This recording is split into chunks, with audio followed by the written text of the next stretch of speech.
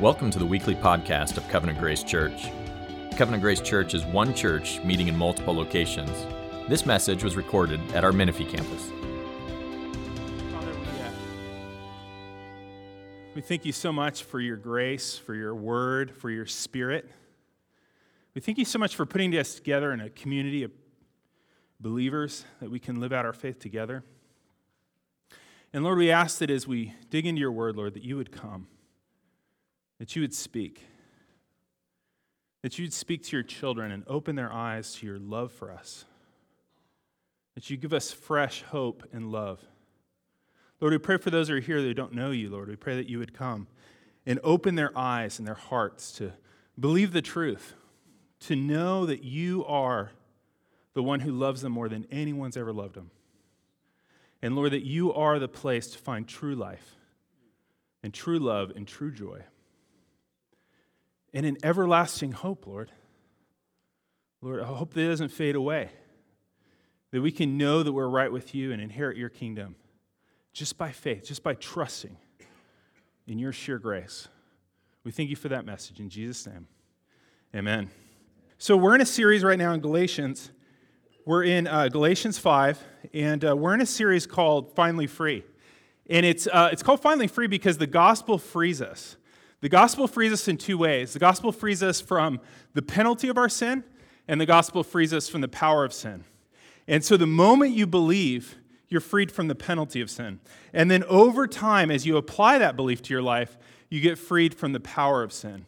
And we're in Galatians 5, 16 through 25, and we're looking at how does a person who's forgiven start to walk in that freedom? That's what we want to learn today. We want to see how do we walk in that freedom.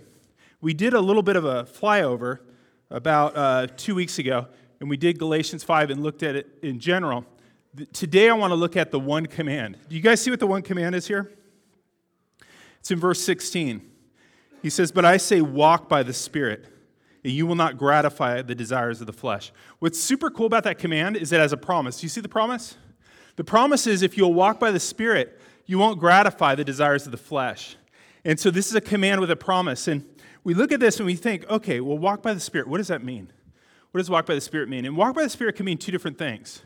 It could be by in the sense of direction, so listening to the Spirit's direction, listening to the Spirit's desires, or it could be walk by the Spirit in that walk by the Spirit's power. So how do we know which one it is? And the way we know which one it is by the context. So take a look at verse 16. You can see the word walk. This is a really rich word used in the Old Testament that describes the path of a person's life, the direction of their life, the way in which they're walking. If you look at verse 15, it uses the word desire multiple times. You see the desire of the Spirit and the desire of the flesh contrasted. And if you look at verse 18, it says led by the Spirit, if you're led by the Spirit. And then if you look at verse 25, it says walk by the Spirit. Do any of your translations say something different than walk by the Spirit? Verse 25? What is it? Live by the Spirit. It could also be translated keep in step with the Spirit. And so when we put all this together, we can really see that walk by the Spirit means to happily yield to the Spirit's desires and directions. Okay, there is some part about empowerment here, but the command is to yield happily to the Spirit's desires and directions. And when you were born again, what's really cool is when you were born again, you received new desires. You didn't just get new duties. John Piper says, conversion is the creation of new desires, not just new duties, new delights, not just new deeds, new treasures, not just new tasks. Isn't that cool? That when we came to Christ, we got changed from the inside, and we got new desires. We have things that we desire. And those came from a new person that lives within you, the Holy Spirit. The Holy Spirit came within you. He has desires you didn't have before, and so there's these new desires in your heart.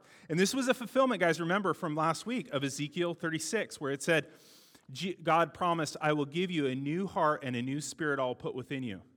And I will remove the heart of stone from your flesh and give you a heart of flesh, and I will put my spirit within you and cause you to walk in my statutes and be careful to obey my rules. Isn't that awesome? And all of you guys have experienced that you're walking away from the Lord, and then all of a sudden you had new desires. You had new desires to be here. You had new desires for His Word. You had new desires to love people in a way you didn't love them before. But what the verse 17 says is that that's not the only desires we have. Is that right? Do you guys have desires other than the desires of the Spirit as well? We do, right? We have the desires of the flesh. Take a look at verse 17. For the desires of the flesh are against the Spirit, and the desires of the Spirit against the flesh.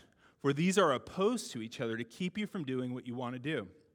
So we still have the desires of the flesh to deal with. And I don't have to tell you guys that. You guys know. What is the flesh? You guys remember from before? The flesh isn't your body. A lot of bad stuff was done in medieval times, thinking that the flesh was the body, and there was all kinds of harsh treatment of the body, thinking that the Bible told us to do that. The Bible doesn't tell us to treat our bodies harshly. The Bible tells us to treat the flesh harshly. And the flesh is, guys, that remnant of the old you. So there's a remnant of the old you before you came to Christ that's still there, and that old remnant is the remnant that's self-satisfied, that's self-sufficient, and self-willed. It's the part of you that doesn't want God, doesn't want His help, and doesn't want His ways. Do you guys still have a part of that in you?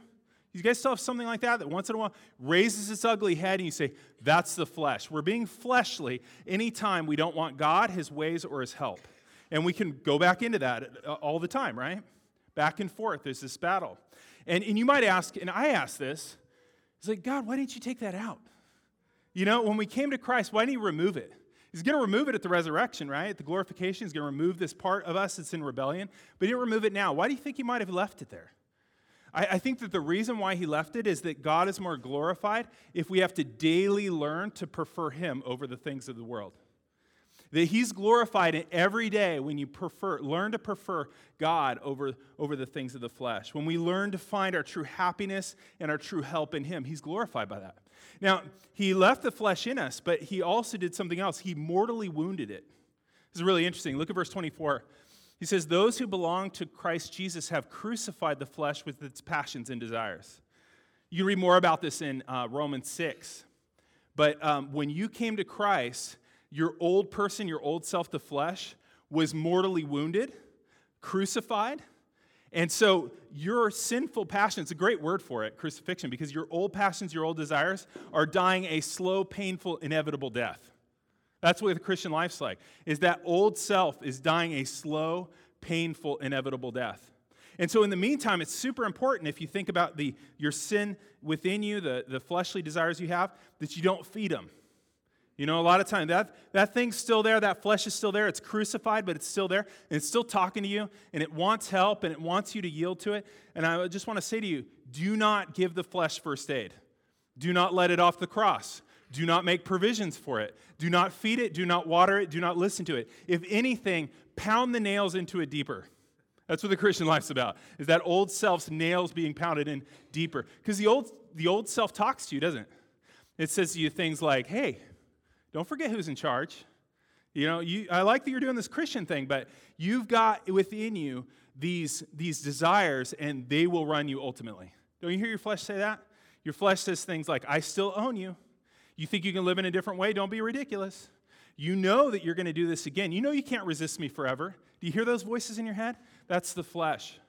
It says one more time. It says, yeah, I know that sin's jacked up and you should stop, but let's ease out of it. Let's just don't be too extreme. Let's do it once a week. Let's do it once every 2 weeks. It's like, no. You want to drive those nails in further. Martin Luther said this, temptations, of course, cannot be avoided.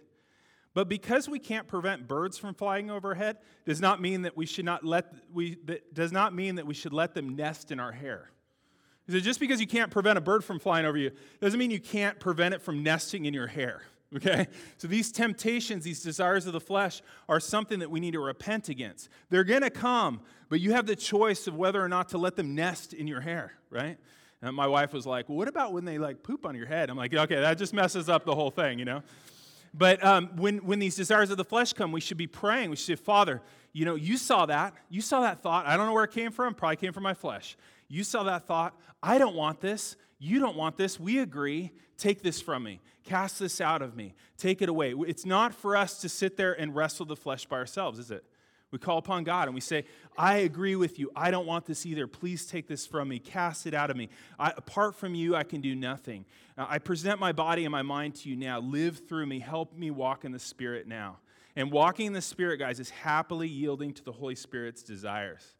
And the way Paul wants to help us with this is he wants to show us a clear contrast. That's why you have this this list of desires of the flesh starting in verse 19, and then you have the fruit of the Spirit that starts in verse 22. He wants to put the two lists next to you because you need to see very clearly what the flesh wants for your life, and you need to see very clearly what the Spirit wants for your life. You need a fair comparison.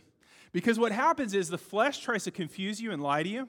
It tries to sell you sensuality or sexual immorality and call it love, right? It wants to sell you divisions and dissensions and call it faithfulness.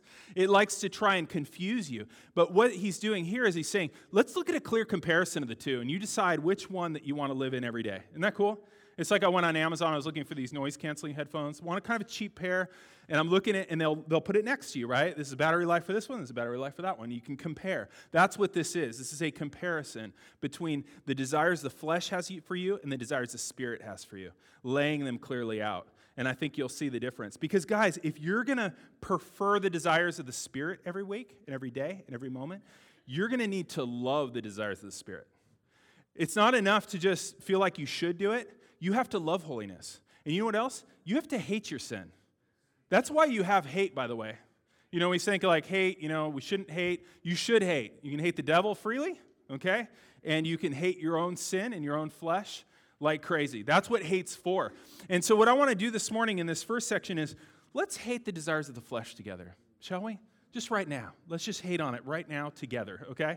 So look at verse 19. It says, now the works of the flesh are evident: sexual immorality, impurity, sensuality, idolatry, sorcery, enmity, strife, jealousy, fits of anger, rivalries, dissensions, divisions, envy, drunkenness, orgies, and things like these. I warned you, as I warned you before, that those who do such things will not inherit the kingdom of God. First thing to notice here is there's both attitudes and actions here. God is equally concerned with what we do externally and what we have in our hearts because he sees our hearts as equally vividly as he sees our lives. And we have in the beginning here 3 attacks on our sexuality. We have sexual immorality, which would be sexual gratification between persons that aren't married to each other. We have impurity, which would be unnatural sexual practices. We have sensuality, which is uncontrolled sexuality. So that would include things like pornography and things like that. So we have a whole host of things. So 3 things that attack your sexuality. We have 2 fleshly attempts at spiritual power. We have idolatry, which is replacing God to find spiritual power.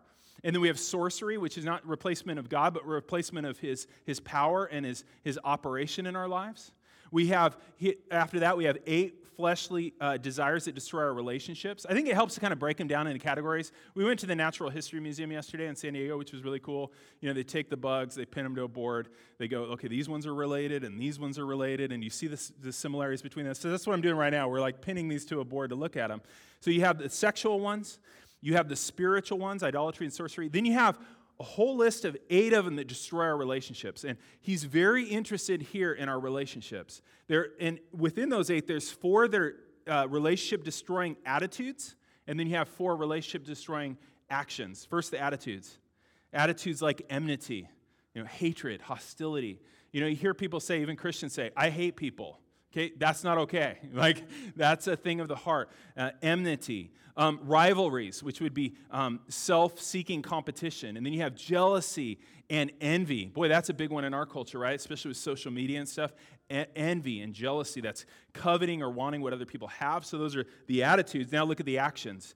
You have strife, which is being the kind of person that picks fights, is argumentative, is quarrelsome.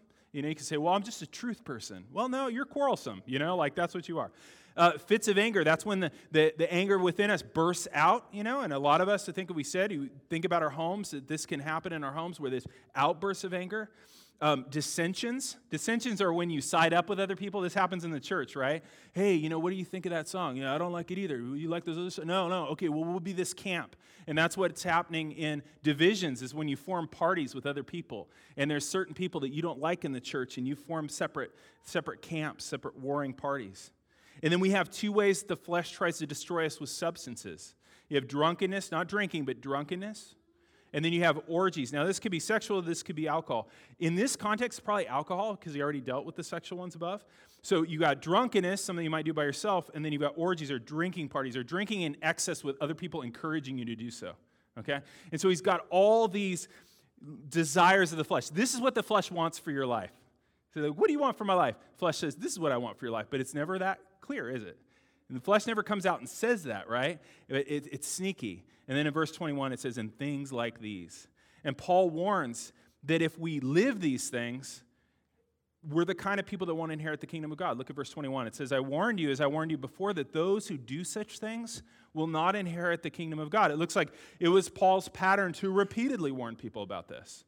And that word "do" there, it's really important because you might think like, I've done these. The word "do" there is a present active participle, which means that it means to practice, to make a habit of. If this is your kind of life, right? Paul says that is a picture of a life that doesn't have the Holy Spirit, you know? Because if the Holy Spirit's within you, you've got two sets of desires, right? You got the flesh, you got the Spirit, and there's a war, right? There's a war there.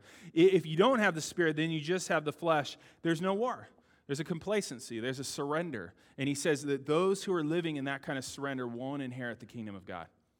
Important thing to notice about this list, though, guys, is that he puts sexual immorality and drunkenness in the same list as envy and jealousy and enmity. Isn't that interesting? Something to notice there. One is that outward actions and inward actions are the same to God, right?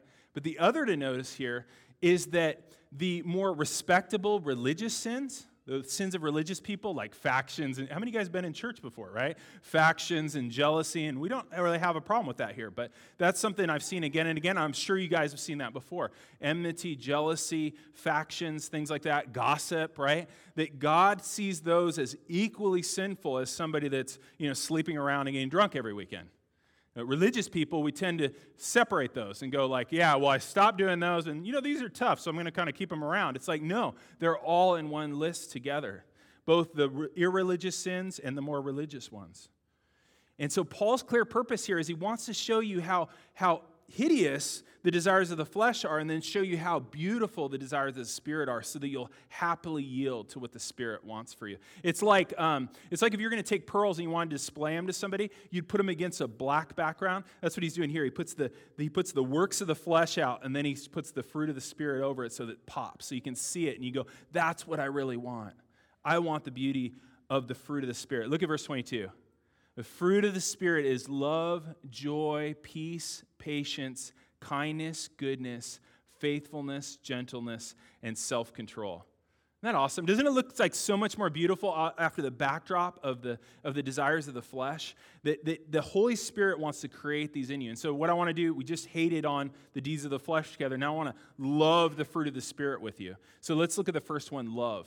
You guys know the Greek word for this, famous Greek word, right? Agape, right? You guys realize that Greek word agape was not in Greek literature before the time of the New Testament. So in classical, there wasn't an agape word used in classical Greek. There was phileo, which is a general one. There was eros, which is more of a sexual one. There's storge, which was a family kind of love. But then in the New Testament, you have an explosion of a brand new word, basically. It probably existed before, but in usage it exploded. And 120 times, roughly, in the New Testament, it uses the word agape. And the reason why a new word was needed is because a new kind of love had entered the world, right? Jesus had come into the world, and he had loved people in a way that we'd never seen before, and we needed a new word to describe it.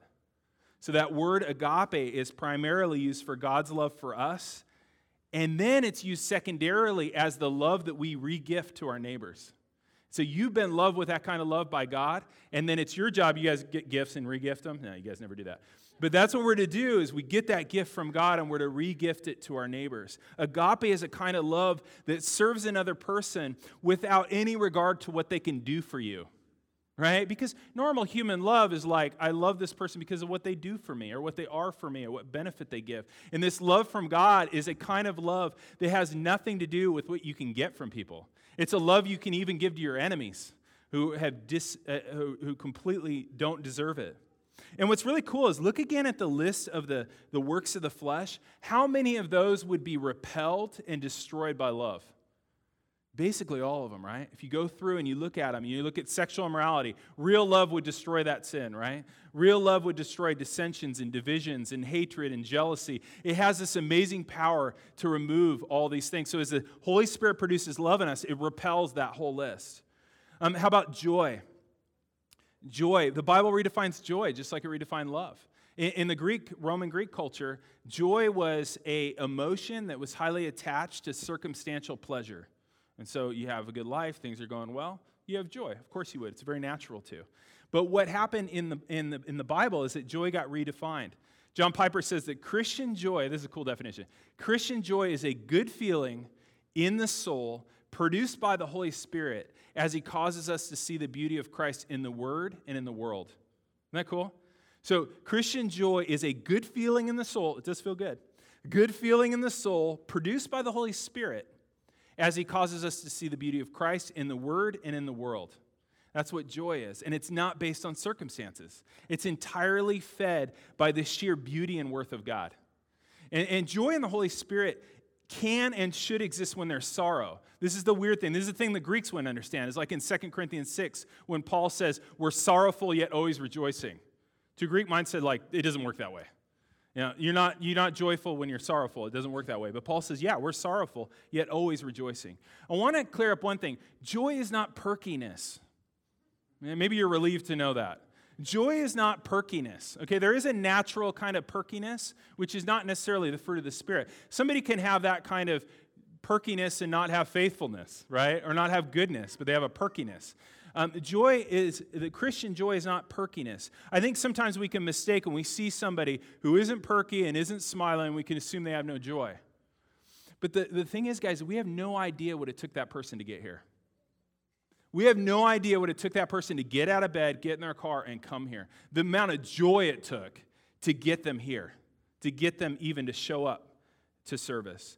Joy, guys, is a counterbalance to sorrow. I mean, think of your emotions as a boat in the sea, and think of all your sorrows and your stresses and all those things, and they're pushing the ship down, and it's riding lower in the water, and it's almost like it's going to sink, right? And then joy of the Holy Spirit is the buoyancy that pushes the ship up, okay? And so the more sorrows and difficulties you have, the more joy you're going to need not to sink. Some of you guys, your ship is traveling very, very low in the water today. You're like kind of bailing it out as you're going. You're like, this thing's real low in the water because you've been weighed down so much by sorrows and stresses. But I'll tell you what, guys, it took a massive amount of joy that your ship didn't sink.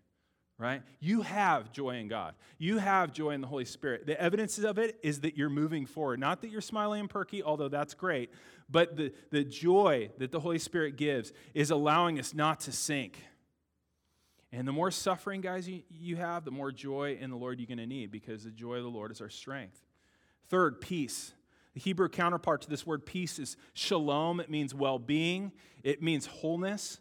F.B. Myers said that joy is peace dancing, and peace is joy at rest. And so they relate, right? If you have peace, you have joy. Joy is peace dancing, where peace is joy at rest. It's an inner peace that comes from knowing that you have peace with God. And so it works like this. You have peace with God, you have peace within, and then you have peace in your relationships. Now, sometimes we can't control the relationship solely, but we're an agent of peace in those relationships, like Romans talks about in Romans 12, where it says, as much as possible with you, be at peace with all men. And so people that have peace with God will have peace within, and they will have peace in their relationships. And that's the context here. If we really look at this passage is talking about peace in our relationships. That the fruit of the Spirit, peace, is not just that you have peace that, your car's breaking down, but you have peace about it. And so that's the fruit of the Spirit as well, but he's talking specifically about our relationships. Because conflict comes from within. James 4 says, what causes quarrels and what causes fights among you? Is it not this, that your passions are at war within you? Right? It's a manifestation of our hearts. And I was saying before, I'm super thankful, guys, that in our church, it's full of people that are peaceful. You guys are incredibly peaceful people. I don't know if that changes someday and it just all gets real or what. But you guys are very peaceful people. You guys are people that desire peace with each other. You guys are quick to reconcile, and it's awesome. It's a display, really, of what's within your heart, that you have peace with God. It's a fruit of the Spirit. Patience. Like peace, Paul is saying that this patience is something in our relationships. This isn't peace about your car trouble or peace about your plumbing problems, though that can be a real thing. It's best captured by the old word forbearance. This is peace that bears with people. Do you guys have relationships where you just have to bear with people? Probably don't want to acknowledge that right now, but you do, right? We all have relationships where there's people we need to bear with. Patience is that passive, tenacious love for people, okay? It's not talking about doing good for them, but it's talking about sticking with them, bearing with them, putting up with them, continuing to love them over the long haul. The Holy Spirit produces that much-needed quality of hanging in there with people who need long-term, patient love and kindness, right? And we all have those people. The church is always filled with those kind of people, right? Because the church is that last place where a person can be loved that the world is cast off. And so you're going to find in the church people that need long-term, patient love and kindness. And the church should be a place for that. It's one of the fruit of the Spirit, is that we be patient like that. You guys all have friends. You guys all have family that don't change fast. In fact, some people change, they're like glaciers, you know? Like, I don't know, this person's changing at all, you know? And so we kind of lose hope. And patience is sticking with them when change isn't evident and continuing to love them. Kindness. Kindness. If patience is the passive, tenacious love, kindness is the active love. Kindness is the giving of deeds and words that are beneficial to other people. It's not just putting up with people, but actively giving them love. Kindness relates to both patience and love, and it's hugely needed in our culture. Goodness. Goodness is a weird one because I was digging into the Greek thing on here, and this is kind of a slippery word. It's not a real, it's hard to know exactly what it is. It's kind of like in English where you go like goodness, kind of vague, right? But the best I could find is the best synonym to this is probably integrity. So it's a goodness that's throughout the person. It's being the same person everywhere. You know, you're the same person in private that you are in public. It's being the same person in every situation, not hypocritical, not just a show. What you see is what you get, right? And our culture is in a massive shakedown right now in the area of integrity. See tons of celebrities, whether they're journalists or politicians or entertainers or church leaders, that their private lives have now come out to haunt them, and it's destroying them. Goodness is true integrity. It's a life that's the same in public or in private. It's what Atticus was described as in To Kill a Mockingbird. It says that Atticus Finch is the same person in his home as he is on the public streets. Isn't that awesome? That's integrity. That's goodness. What about faithfulness? The Greek word here, pistis, can be translated either faith or faithfulness. So the question is the fruit of the Spirit, is it faith or is it faithfulness? Well, when you look at the rest of the list, it's probably faithfulness because it's a list of character qualities. But you guys know that faith and faithfulness are highly connected, right? Like, the reason why a person can be faithful over the long haul to somebody that's not giving them anything that they necessarily desire from that person, they're not meeting any of their needs, the reason why a person can be faithful over the long haul is because they believe God is faithful, right? If you believe God is faithful and He's going to meet your ultimate needs, you can be faithful to others over the long haul. And that's what this word's about. It's faithfulness. It's utter reliability over the long haul, remaining true to your word. As we live in a culture, right, that's transient and flaky and unfaithful, right? People that when their needs aren't being met, they're gone. They're quick to leave. It's a culture where you can just disconnect from anybody. Isn't it refreshing, guys, when you encounter a person that's got friendships they've had for 40 years? You know what it takes to be friends with somebody for 40 years? Faithfulness, right? When you encounter people that have been committed to the same church family for years and years and years, when you see people that have stayed faithful in their marriage till they drop dead, faithfulness. It's awesome, isn't it? How about gentleness? Gentleness, it could also be called meekness. Meekness isn't weakness. You've heard that before. Meekness is restraining your power so that you don't gain the advantage over another. It's being humble and considering the needs of others. We're gentle and meek when God has humbled us and opened our eyes to the needs that are in our neighbors and in our church. I would just challenge you guys when you come on Sunday morning to, we can come here thinking like, I've got life really hard. These people seem to have it all together.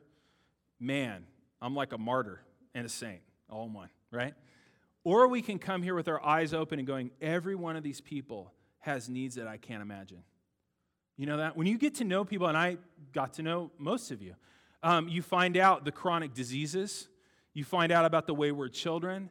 You find out about the economic disasters. I mean, it's overwhelming. As I look out on you guys, and I made a list, it'd be overwhelming to talk about it. It's amazing what the Holy Spirit is able to keep people going in. And if we were meek, if we were gentle, we would see that. And as verse 13 literally says, through love perform duties of a slave to one another. I love how that literally reads in verse 13. Through love perform duties of a slave to one another, to carry their burdens. Lastly, self-control. I always thought this was the bummer one because it doesn't sound much fun, right? Self-control. You're like, I'm going to have a great time on vacation. Tons of self-control. You're like, it just sounds like kind of a bummer fruit of the Spirit. This is like the coolest fruit of the Spirit, though, actually. Well, maybe not the coolest. Love. Let's not get into a competition, okay? Let's not rank them. Let's not do that. Self-control is amazing. You know what self-control is? Self-control is the ability to direct yourself to accomplish the things you've chosen to do, even when you don't feel like it. That's a superpower. Self-control is the ability to direct yourself to accomplish what you've chosen to do, even when you don't feel like it. It's amazing, right? This is an amazing fruit of the Spirit. Proverbs say that a man without self-control is like a city without walls. You know what happened to cities without walls in ancient times? People came in and took whatever they wanted, right? Like you're a city, you got stuff, you got no wall, I'm going to take your stuff. That's what the flesh does to people that don't have self-control. Comes in, takes what it wants, whenever it wants, right? But self-control is really cool. What self-control does is it allows everything to go in the proper progression. This should be the proper progression in our lives. It should be the Holy Spirit that directs our redeemed mind and soul, that directs our body and emotions, and ignores the flesh. Right? That's the way it should work, right? It should be the Holy Spirit directs your redeemed mind and soul to direct your body and your emotions to do what you ought to do, ignoring the flesh. But what happens when we don't have self-control is it flips upside down, right? It's the flesh directing your body and your emotions to tell your mind and soul what to do, ignoring the Spirit. It all gets turned upside down. It's an example of that would be, when we say on Sunday night, I'm going to eat differently this week, right? I'm going to eat differently this week. I'm going to stay within my budget this week, right? Or I'm not going to view any more porn this week. Or that's the last time I get drunk on the weekend, right? That's what? That's our mind and soul saying, like, this is what we're going to do. And then the flesh later comes in and says, oh, no, you're not. Acts on the body, causes us to follow whatever desires that we have in our flesh. Self-control, guys, is the ability to direct yourself to accomplish what you've chosen to do, even when you don't feel like it. And self-control is a spirit-empowered ability. It's a spirit-empowered ability to tell your body what to do. In our culture, we live in a culture very much of our bodies tell us what to do. Spirit-empowered self-control is your redeemed self tells your body what to do. How many of you guys would like that? It sounds awesome. I mean, you look at this whole fruit of the Spirit. Don't you love these? Don't you love these? These are the desires of the Spirit in your life. When you say walk in the Spirit and it's to submit to the desires of the Spirit, this is what the Spirit desires. The Spirit desires all these things in your life. Holy Spirit produces this fruit. And when He does something the law can't do. That's why, take a look at verse 23. It says, against such things there is no law, right? Or verse 18, if you are led by the Spirit, you're not under the law. The point of that is when the Holy Spirit, when you're walking in the Spirit and the Holy Spirit is producing these in you, there's really no point to obeying the Mosaic law. Because remember, there were false teachers coming in and they were saying, oh yeah, you guys think you're Christians, but you're not Jews, and you need to follow the Mosaic law, and you need to get circumcised, you need to do all these things. And he's saying, look, the Holy Spirit's producing these in you. What do these false teachers have that can add to this, right? Isn't that awesome? I love that. Is the Holy Spirit. Notice, guys, too, that this fruit, I think it's really easy for us to look at this as a checklist and think, like, I'm going to work on this. I got this. Now that I know what they are. I just didn't know what they were. I just need to try real hard to live these things. Notice that these are the fruit of the Spirit. It's super important. I know it sounds basic. They are not the fruit of the Christian. As I was preparing for this, I was looking through sermons and stuff. A lot of them is like the fruit of the Christian life. And it's like, nope. True signs of a Christian, fruit of the Christian, things like that. This is the fruit of the Spirit, guys. It's not the fruit of the Christian. These are not the works of the Christian. This is the fruit of the Spirit. This is the life of the Holy Spirit coming out through your life, right? This is a sign that He's living within you, that the Holy Spirit's life is flowing into your heart and out through your body. And remember what Paul called the Holy Spirit in chapter 4? I love this. Chapter 4, verse 6. He called the Holy Spirit the Spirit of the Son. And so now you realize where you've seen these before. Because you're listening to these 9 characteristics, you're like, I think I've seen these before. I think somebody was like this. Can't exactly think who. And then you realize the Holy Spirit is the Spirit of the Son. This is the Holy Spirit giving the life of the Son in you. In Christ we see these perfectly, don't we? In Christ we see perfect love. Romans 5:6 says, for while we were still weak, at the right time, Christ died for the ungodly. For one will scarcely die for a righteous person, though perhaps for a good person one would dare to die. But God showed his love for us in that while we were still sinners, Christ died for us. Not when he thought, hey, I could make these really good employees, or these people would be really good servants of mine. No, he loved us when there was nothing for him to gain in it. Isn't that awesome? For the ungodly, for sinners. What about joy? You guys remember how joy stabilized Jesus in his greatest trial? As he was headed to the cross and his ship was about to sink. You see that in the Garden of Gethsemane. And all the sorrows of the cross as he's coming forward to it were piling on him. Do you remember what kept him going? Hebrews 12:2 says, for the joy set before him he endured the cross, despising the shame. Jesus is a perfect man of joy. What about peace? What about the peace of Jesus? In Jesus, we see what the New Testament calls the God of peace. Do you realize the only God that exists, his name is the God of peace? We see the God of peace reconciling the world through his own blood. He's the God of peace, making himself the peace offering. Isn't that amazing? What amazing peace. What about his patience? 2 Peter 3:9 says that God is patient, not wishing that any should perish, but that all should reach repentance. What about Jesus' kindness? Isn't that a word you totally use for Jesus when you think about his teaching and the way that he did miracles and he fed the multitudes? He's kind. Think of all the ways, even if you're not a Christian this morning, even if you don't feel inclined to follow him, think of all the ways that God's been kind to you. Right? God's kindness. Even when you don't care anything about him most of your days, and yet he's kind to you over and over again. Kind through family, kind through food, kind through good work, kind through weather. Kindness all the time. It says in Romans 2:4 that it's his kindness that leads us to repentance. That somehow that kindness melts our hearts and says, okay, I'm the sinner here. I've been in rebellion. You're kind, I give up. Isn't that awesome? That his kindness would wear us down. It says in Ephesians 2:7 that Jesus saved us so that in the coming ages he might show the immeasurable riches of his grace and kindness to those who believe. Ephesians is saying he's got so much kindness for his people that it's going to take forever to show it all to you, to unfold it all to you. For endless ages, the immeasurable riches of his kindness. What about Jesus' goodness? Think about integrity. Think about Jesus' goodness. No one was ever able to bring a legit charge against him. Right now in the media, you put up a celebrity and it's like, here's 6 people that say he's done something. Jesus had nobody that had a legit story against him. You guys know in the last day of his life that it's something like 6 trials. And they said, anybody come on in and make up any story you want and we'll believe it. None of them could stand, right? Their stories would conflict. It just wasn't legit. Jesus is that a person of full integrity. You remember at Pilate, he gave the final verdict on all 6 trials, and he said this, I find no guilt in him. What about Jesus' faithfulness?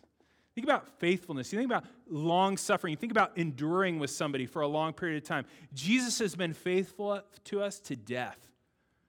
Jesus is the friend that laid down his life for us. Jesus has loved us and been faithful. It's like no spouse has ever been faithful to their spouse before. Ephesians 5 talks about it. He loved us and gave himself up for us. He's faithful, right? Faithful to death. Jesus is gentle. Talk about restraining your power to serve others. Here's God in the flesh, enduring with people, being patient with people, and serving them. He was the one that said, take my yoke upon you and learn from me, for I am gentle and lowly in heart, and you'll find rest for your souls. It's God talking. It's God in the flesh saying, I'm gentle and lowly in heart, and you'll find rest for your souls. What about Jesus' self-control? In the incarnation, Jesus takes on a body, and it's a body that he tells exactly what to do. Isn't that amazing? I just think that's such amazing. It's a real human body, and he tells it exactly what to do. He glorified God perfectly, and then he told his body to submit himself on the cross, and he died for you. If you're in Christ, guys, this is not only God's desire for your life to mirror that, this is how God sees you. You guys realize that? Those fruit of the Spirit are Jesus' 9-fold righteousness, and that's a righteousness that God sees on you. You have Jesus' 9-fold righteousness. When you look at all those and you think, I don't have self-control, I don't have that, I don't have that. If you're in Christ, that is your righteousness. He sees you with this perfect 9-fold righteousness. And not only that, he gives you that righteousness, and then he says, okay, I've covered you with Jesus' righteousness. I'm going to treat you as if you have it. And now, send my Spirit within you, and let's actually have those percolate out of your life now. Isn't that amazing? That's the gospel, that he gives both forgiveness and freedom. And that's how he's going to answer that promise in verse 16 where he says, walk by the Spirit, and then it's a promise, and you will not fulfill or gratify the desires of the flesh. As we see the beauty of the life of the Spirit, and as we desire that life as Christians, and as we happily yield to the Spirit's desires, the Holy Spirit infuses Christ's life through us. It's the exact same thing that Jesus was talking about, abide in me and you'll bear much fruit, right? That Christ is that fruitful vine. We can see all the fruit of the Spirit coming off of him. And then we're like this dead branch, laying on the ground. And he makes a little cut in Christ, and he grafts us in. And then what happens? Totally miraculous. What happens is that life begins to squeeze out through that branch, and it turns green, and like leaves pop up, and then the fruit. Fruit like crazy, right? The fruit of the Spirit. Whose fruit is it? It's Jesus' fruit. It doesn't belong to us. It's because we're grafted into him. It's amazing. Guys, if you're not a Christian today, if you're not trusting in Christ, and the way you would know is that you're fleshly, okay? Don't want God, don't want his ways, don't want his help, then you can't have this fruit. And I know as you read it, you desire it. I mean, who doesn't want it? This is not a bummer. I think that's one thing that people think is like, come to Christ, give you a list of rules, they're all a bummer. Yeah, right. Gentleness, love, joy, total bummer. Don't do it, Like, these are the things that God wants to give you, but you can't have them until you come to Christ. Because the message of Jesus isn't bear fruit and I'll accept you. The message is come to Christ, be accepted, and I'll bear fruit through you. It's totally different than any religion. It's probably totally different than you thought Christianity was. And it's awesome. It's something that he will do. Not perfectly, but he does it over time, and it's real. I know that because of you guys. I see it in your lives. If you're a Christian today, and if you've come to trust in Jesus for your righteousness, just remember that the Holy Spirit lives within you. I think we forget this. Holy Spirit lives within you. And the solution to any fruitlessness you feel, do you feel fruitlessness in some areas? Anybody feel fruitless in some areas? I'm watching for all hands. I know you guys aren't the charismatic type, but you could totally do this. I'm not telling you to do this. You could do this. Do the introverted hand, Okay. If you feel fruitless, the goal of that is not striving harder, but drawing closer to a person, right? That's what he's saying here. He says, walk in the Spirit. What does that mean? It means to be closer to a person. When he says be led by the Spirit, what is it? It's being closer to a person. When he says in verse 24, he says keep in step with the Spirit. It's actually different wording than in verse 16 in the Greek. There's peripateo, and then this is a different word in verse 25. And what this word means, it's stokio, and what it is, it's a really cool word in verse 25, keep in step with the Spirit. It's a Greek word that's a military term, and it means to march in formation, right? It's march in formation with the Spirit. So it's to be next to the Holy Spirit and go in the same direction as him, stay close to him, just follow what he does. It's marching. The one and only command in this text about Christian transformation is this: walk closer with this person. Get to know this person, the Holy Spirit, and see what he will do through your life. How do we get closer to him? They're simple things, but I'll remind you. Listen to him. How do you get close to anyone? You have to listen. Yeah. What? Yeah. We don't listen, right? We don't listen. We stare at our phones, right? We don't listen to each other. Tasha does this thing. She'll be like, what if I told you I already told you? And I'll be like, I bet you did. I'll bet you did. Right? Listen. How do you grow with a person? You listen to them. You listen to their desires. The Holy Spirit's telling you his desires. You know that the Holy Spirit still speaks, right? He speaks in this book. He speaks in this book all the time. He's always ready to meet you in this book. Open it. Pray. And you pray something like this: open my eyes to see glorious things in your word. Show yourself to me. Show Christ to me again. And give me life in your word. You read Psalm 119, tons of great prayers about the word in there. And then get out a pen, get out a pencil, and listen and write. Sometimes, especially with younger people, you hear them say I wish God spoke today, and he doesn't speak anymore. Why doesn't he speak anymore? Don't complain that God doesn't speak with a closed Bible, right? He speaks. He speaks to us. And we all know that. You'll be reading, and all of a sudden, something will lift off the page at you, and you're like, I don't need to see that. What is that? That's the Holy Spirit speaking to you. That's him speaking life to you. Second, get interested in what he's interested in. How do you get close to a person? By getting interested in what they're interested in. What's the Holy Spirit interested in? The Father and the Son. Totally obsessed, right? All three persons of the Trinity loving each other. Each one is the other one's favorite subject, right? He desires to glorify Christ. Ask him to reveal the Father's love to you and the Son's glory, and you know what? He'll do it. You've asked him about his favorite subject. You all know people you like to get to know more, and you know what their favorite subject is. Ask them about their favorite subject. Ask the Holy Spirit about his favorite subject, and he'll glorify Christ to you. If you're feeling fruitless, you don't just need to try harder. You need to walk closer to a person. And as we take communion, it's a great opportunity to draw closer to a person. It's a great opportunity for the Holy Spirit, actually, to glorify Jesus. And he does that as he makes real to us Jesus' willing death for us, right? And so as we take the bread and we take the cup, we remember that he died for us. And it's a great time for the Holy Spirit also to feed us with the presence of Christ.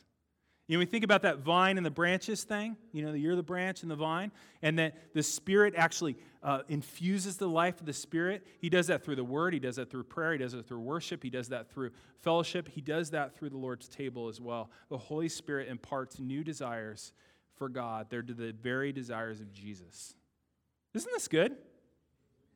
It's such good news. Let's pray. Father, we thank you so much for your love for us. We thank you so much for the fact that you take care of everything. You take care of everything. You take care of removing our sin. You take care of changing our life. Lord, we pray that we would do the one thing we're commanded to do, which is to walk by the Spirit, to draw near to you, to put ourselves out before you, moment by moment, every day. That we'd wake up in the morning and just say, this is my body. I want you to live through it. This is my mind. I want you to think through it. This is my mouth. I want you to speak through it. These are my ears. I want to hear people the way that you hear people. These are my eyes, Lord. Help me to see the things you want me to see and to respond to that knowledge the way you want me to respond. Father, we're pretty done living our own lives for ourselves. We're not good at it. We're not good at it in our homes. We're not good at it with our friends. We're not good at it at work. We're not good at it. Apart from you, we can do nothing. Pray, Lord, that you'd come in, Lord, that this would be a time of just where you did something in us, where you showed us how to walk by the Spirit. We want to walk by the Spirit. We do not want to gratify the desires of the flesh. What an awful list. And things like those. Thank you so much, Lord. Thank you, you're a father. We're your kids. We don't have anything to earn from you. We just want to respond in love and joy and enjoyment of you, Lord. We want to just be in your presence. We want to enjoy you. Like a father comes home and young kids get all excited and run to the door, Lord. We want to be those kinds of kids for you, that we run to you. I want to be with you. I want to enjoy you. We pray help us to do that in worship today. We pray you'd help us to do that in communion. We pray that after service that we would do that together as we fellowship. We thank you, Lord, for the goodness of your Spirit. Thank you of the goodness of your Son. Thank you for your goodness to us in Jesus' name. You've been listening to the weekly podcast of the Menifee campus of Covenant Grace Church. If you would like to know more about Covenant Grace Church, visit us online at covgrace.org.